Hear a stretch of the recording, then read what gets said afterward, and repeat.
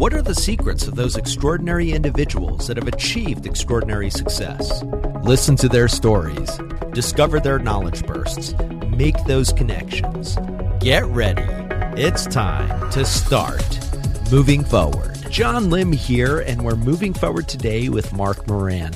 He is a content producer and composer of underscore music at Breadwin Productions, LLC. He's also written, directed, and produced films and web series. How are you today, Mark? I'm doing great, John. How are you? I'm doing fine. And actually, you and I connected, were cross paths a long time ago for a project called Star Trek New Voyages.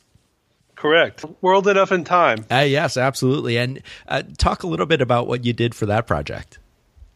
Well, I started out at the lowest on the totem pole. I was a production assistant, a PA, and was helping Tasha Hardy. She asked me to help out with craft services, so I was helping out with food. And as we went along, I got promoted and started being more intimately involved in the production itself. And at one point, she needed me to make some phone calls, so I started making phone calls for Tasha Hardy.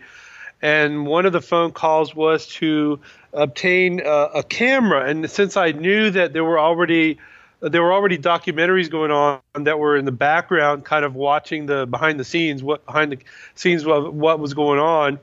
So I assumed that I was getting somebody's behind the scenes camera for them. And I made the call. I did what she told me to do, and I ended up getting the cameras. And these were the actual cameras that we used to shoot World Enough in Time, with starring George Takei. Yeah, no, that's great. And honestly, I mean, it's like, I think it's a misnomer to call the production assistants the lowest of the low. I mean, you guys really helped make this production happen. I mean, because you were, I remember Tasha, she was the line producer, and all of you were just like working so hard, so many long hours to make sure that everything was running like a well-oiled machine. So my thanks to you, Mark. But talk a little bit about what you're doing now and a little of your career background and journey. Yeah, it's my journey was wow, that's a big question. I started out as I literally was a steamline inspector between high school and college. At a Hercules plant where they used nitroglycerin and made explosives for the military. Oh my gosh! Wow. So I had an explosive start to my career. So you say, did you have like background in chemistry or well, I went to Virginia Tech and I studied in aerospace engineering. Believe it or not. Very cool. And so I got a bachelor's degree there. I was a bachelor's degree in engineering, aerospace engineering. We should have had you on the Starship Enterprise then. You should have been helping making sure that ship could fly. Yeah, well, I mentioned I was a PA, but by the end of the production, I was actually a unit production manager. Yeah, very cool. Anyway, but back when I was in college, I was an aerospace major at Virginia Tech. And I became the assistant editor for Engineers Forum magazine, which is a magazine for alumni. Oh, cool. And I helped with the layout and figure out content for the magazine. I wrote fiction stories about, science fiction basically for it. And we published that, and even a special edition. After I graduated from that, and one of the things I did while I was there was write my first novel. That wasn't published, but it became the basis for a novel that I'm working on now. Oh, very cool. Which is about a Manhattan Project scale effort to determine does God and the supernatural exist. There's this woman engineers this project, and her heart is torn between sabotaging it to guarantee the answer is no, and allowing it to run its course. Wow! So that's a novel I'm about to have published. But starting out at Virginia Tech Aerospace, I graduated and I went to work with flight test engineers and test pilots for the Navy, primarily the Navy, not only the Navy, but primarily the Navy at Pax River at the Naval Air Test Center, which is in Maryland. And I worked for a company called DCS, and by the way, my dad was a in the Navy. He was a lieutenant commander when he retired from the Navy, so he was kind of an inspiration for me. Oh wow, that's great. And from the working with test pilots and things like that, then I became a subcontractor with Wiley Labs for Grumman, who had a contract with NASA for the space station. It was called Space Station Freedom. Started out before it became the International Space Station. It started out Space Station Freedom, and then they had these major cutbacks in the budget. I was one of 600 people that got laid off, and then they instead of calling it Space Station Freedom, they jokingly referred to it as Space Station Fred, and then it later on eventually became this International Space Station. But I had to move on with my life, even though I loved that. I went on and I got my master's degree, and in this case I was sort of inspired by my mom, who was a nurse, and so I got involved in biostatistics, which is the statistics of healthcare and things like that. And so I went from there. I was employed by the United States Census Bureau, the headquarters of the Census Bureau, where I worked on things like record linkage, linking together data on the same person and seeing whether the data really was the same person, things like that. And that actually laid the seeds for my work with an investigation I've been doing about William Shakespeare and his background. It's actually a record linkage project that I'm hoping to get published within the next year. Oh, that's great. I've been very interested in William Shakespeare from many different perspectives, his life story. And talk a little bit about your work as a composer for underscore music. I mean, that's really interesting. I mean, do you have a extensive music background? And I mean, it just sounds like you have this like blend of the science background as well as this creative streak in you. Yes. I actually I started out my music background started out as a kid. Originally my brother his name's Steve was scheduled to take guitar lessons, and for some reason he chickened out of the guitar lessons. Mm-hmm. So my dad asked me, "Well, since we already paid for this, do you want to go?" And I said, "Oh, sure, Dad." So that was kind of the start of it all. And I started writing music. I was kind of inspired by the Beatles. Lennon, McCartney, and Harrison, good inspiration, mainly, and I sort of started. I was composing music and writing songs and writing material for things all the way from college on for pretty much all my life. I took a course out in Los Angeles from a gentleman who's composed for Batman and for a bunch of movies that are A-list actors and top billing, tentpole kind of productions, and took his course on film composition. That was several years ago, and our first film, after I was done at the Census Bureau, I actually worked for the Census Bureau for 15 years. Wow. And after that, during that time is when I got a call from Mark Zickery, and I was offered the opportunity to work. After I had been working on something called Statistics 101 edutainment, so-called effort to teach people about statistics, but using a science fiction entertaining way. Yeah. So that the pill can be swallowed more easily. Oh, interesting. and so that's kind of how Mark Zickery ended up approaching me, and I worked on World Enough in Time, George Takei, and all for that. For our listeners, I mean, Mark Zickery, who we had on the first season of this show, I mean, he's worked in television for years as a producer. He's a writer. He's directed, and World Enough in Time, I think, was his directorial debut. So that's I think really so. Cool. Yeah, and so you've had quite an interesting journey, Mark. And I was curious, and one of the things we like to explore in moving forward are, any career journey you have, and you mentioned that you have experienced the layoff. So I was wondering, I mean, can you share a time where you feel like, wow, I mean, everything is just falling apart. I feel like I've hit this big roadblock, and I'm not exactly sure what lies ahead of me. I had a crisis with my kidneys, which I ended up in the hospital for a week, where they were talking about kidney transplants and things like that. It was a really tough time, And the first thing I saw when I opened my eyes, because I was kept unconscious for, I think, like overnight, for one night. And the first thing I remember seeing was this, somebody had a crucifix on the wall. And I remember thinking, here was somebody who went through suffering far worse than I did. And he was the master of what happened. He didn't just accept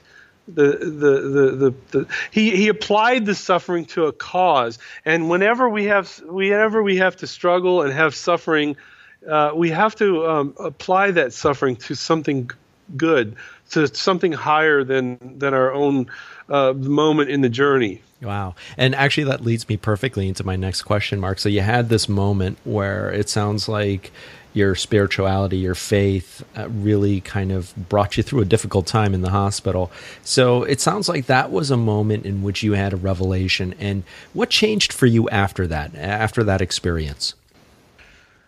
I think I had a better appreciation for life and all the things that I have been given as gifts, and I took it as a new start and a learning opportunity, something that I could draw upon. When I'm one of my core of what I do is come up with content for stories, and this is the kind of thing I can relate much better to people in some of these situations that come up in stories, having gone through it at least once, than I could have otherwise. Yeah, I mean, I think that is so important, because as a content producer, you really have to understand at the heart of it stories and what people go through. And it sounds like you were able to use a very difficult time in your life to be able to become a better content producer. I hope so. That is what I've been trying to do. We kind of consider ourselves pioneers at our company. We founded, after World Enough in Time, we founded a company called Breadwin Productions, and our brand is what we call the new badass edgy, where traditional edgy kind of chews up tradition and spits it out. What we're trying to do is a new kind of edgy, a badass edgy. Think of the Passion of the Christ, where instead of chewing up and tearing down what is actually the GPS of life, tradition is what we consider the GPS of life. When you want to figure out where you're going or where you are, you consult your GPS. Tradition is kind of an analogy to that in our lives. We have tradition for the sake of having that GPS. And the problem comes up when people just cut it up and chew it out and spit it out instead of building it up. Because tradition is all about the good and building up the good. Tradition is about forging new things that are good and over generations. It's a hard road to hoe. And the kind of story edgy that we want to do with our new edgy, the badass edgy, is to go the other way, and instead of chew up and spit out tradition, except there's some cases where tradition goes astray and goes wrong, where it's good to do something like that. But in many cases, it's better to chew up those who are chewing up tradition. In many cases. Yeah. And some of the examples of when I say the word tradition, it might not be the first thing that pops in your mind. Some of the things we've done with tradition are things like yard sales. We've been working on a show called Yard Sale 411, and it's about a reality TV series about yard sales and the all American, totally American way of meeting each other's needs through selling items that are going to be otherwise tossed in the trash or a landfill, and it's a totally green, totally American way to deal with. What is that saying? Like, one person's trash is another person's treasure. Exactly, and that's what it's all about. In our case, we've gone through a major struggle there too. Our star of the show, the guy who's the show runner, the show creator, he passed away. Oh wow! And his name was George Selby. May he rest in peace. George Selby was the pioneer for that show, but we're not giving up on it. We're planning to do a Kickstarter campaign to raise some funds to work on it and come up with some new stars. Very good. Well, Mark, are you ready for the Knowledge Burst session? Sure. All right. Well, this is where our guests share 3 game-changing resources and tips that can help our listeners move forward. So, as a content producer, I'm excited to ask you this. Is there any particular inspirational content in your life? Has there been a particular movie, book, song, or it could be a cultural travel experience that inspired you to keep moving forward? Yeah, yes. William Shakespeare, I would say, is my inspiration. William Shakespeare is sometimes considered the greatest writer of the English language, and his approach to life. It turns out that he was part of in his real life, he was part of a people who were basically persecuted, but he didn't. And the whole idea was you couldn't talk about anything that was really of the higher realm. You couldn't talk about things that were, if you disagreed about something about spirituality or you disagreed about something like that, you couldn't openly talk about it on the stage. So what he did was he found out ways to talk about it that went over the heads of the censors. Yeah, and kind of like Star Trek did in its time. Exactly. Gene Roddenberry did the same thing with Star Trek. He took messages from real life and ordinary situations, and he hid them in a science fiction setup. Yeah, very cool. Mark, share if you have one. Do you have a favorite app, website, or productivity practice that has been proven really beneficial to you creating content or to your line of work? In my case, I think the best app or for me, LinkedIn has been very fruitful. I've met people on LinkedIn that have helped my career, have helped me come up with ways of, and not. I mean, I think of imdb.com too, but for me, with my, I can oftentimes get in touch with people through LinkedIn, whereas if I just find a name on imdb.com, sometimes you have to go through a chain of command. To get now, LinkedIn is a powerful tool, and I really think more and more people should be utilizing it. So I'm so glad you shared that. Well, Mark, how do you recharge your batteries or reboot when you feel like you're up against the wall, or maybe you're getting writer's block or content creation block? Well, first of all I do is I remind myself that I honestly do not really have a writer's block. I normally have more accurately have writer's diarrhea, where I have so much I want to get out that it's sometimes that's a challenge, and in order to control that, I go back to basics. Who was it? There was a famous football coach who said something to his NFL pro team. He held this object in his hand, and he said, "Gentlemen, this is a football." And he went back to the basics and reaffirmed the basics. He went back to what is the point of what you're doing? Why are you doing it in the first place? If you can understand why you're doing it, then getting to the how part is a lot easier. I like it. Getting back to the why. Very, very good. Hey, Moving Forward listeners, you can find links to many of the books and resources mentioned by today's guest, along with offers to try out Audible and Amazon Prime. These are affiliate links for which I receive a small commission, which helps the podcast and is greatly appreciated. You can find these on the write-up for today's episode at bemovingforward.com. Hey, Mark, so you ready to do a little time travel? As a fellow sci-fi fan, we're gonna hop into a time machine. Okay. All right, so I want you to pick a time in your past, and you're going to meet your younger self, and pick a time where maybe you were going through a difficult time, maybe that time where you were in the hospital, or some other time in your life. I'll let you choose, and share one piece of advice with your past younger self that would have been really beneficial to you at that time. In my case, the probably the most the issue that came up that affected my life more than any other was that a woman she was in her 40s, and I was 11 years old, and she molested me. And I'm going to keep this rated G, you know. Right. But I didn't know at the time, you know, I felt like I was a participant in what was happening. But as an adult, as someone looking back, I would have told myself, this is what you do now from here forward is going to affect your whole entire life. Yeah. And, you know, so take it very seriously. Don't think for a moment that you're not really participating in this. You're in this case, you're a victim of something, and you need to actually be more of the adult than the other person was in the situation. Thank you for sharing that, Mark. I know that's a very, very difficult thing to look back on. And Mark, how can our listeners connect with you and learn all about the great work that you're doing?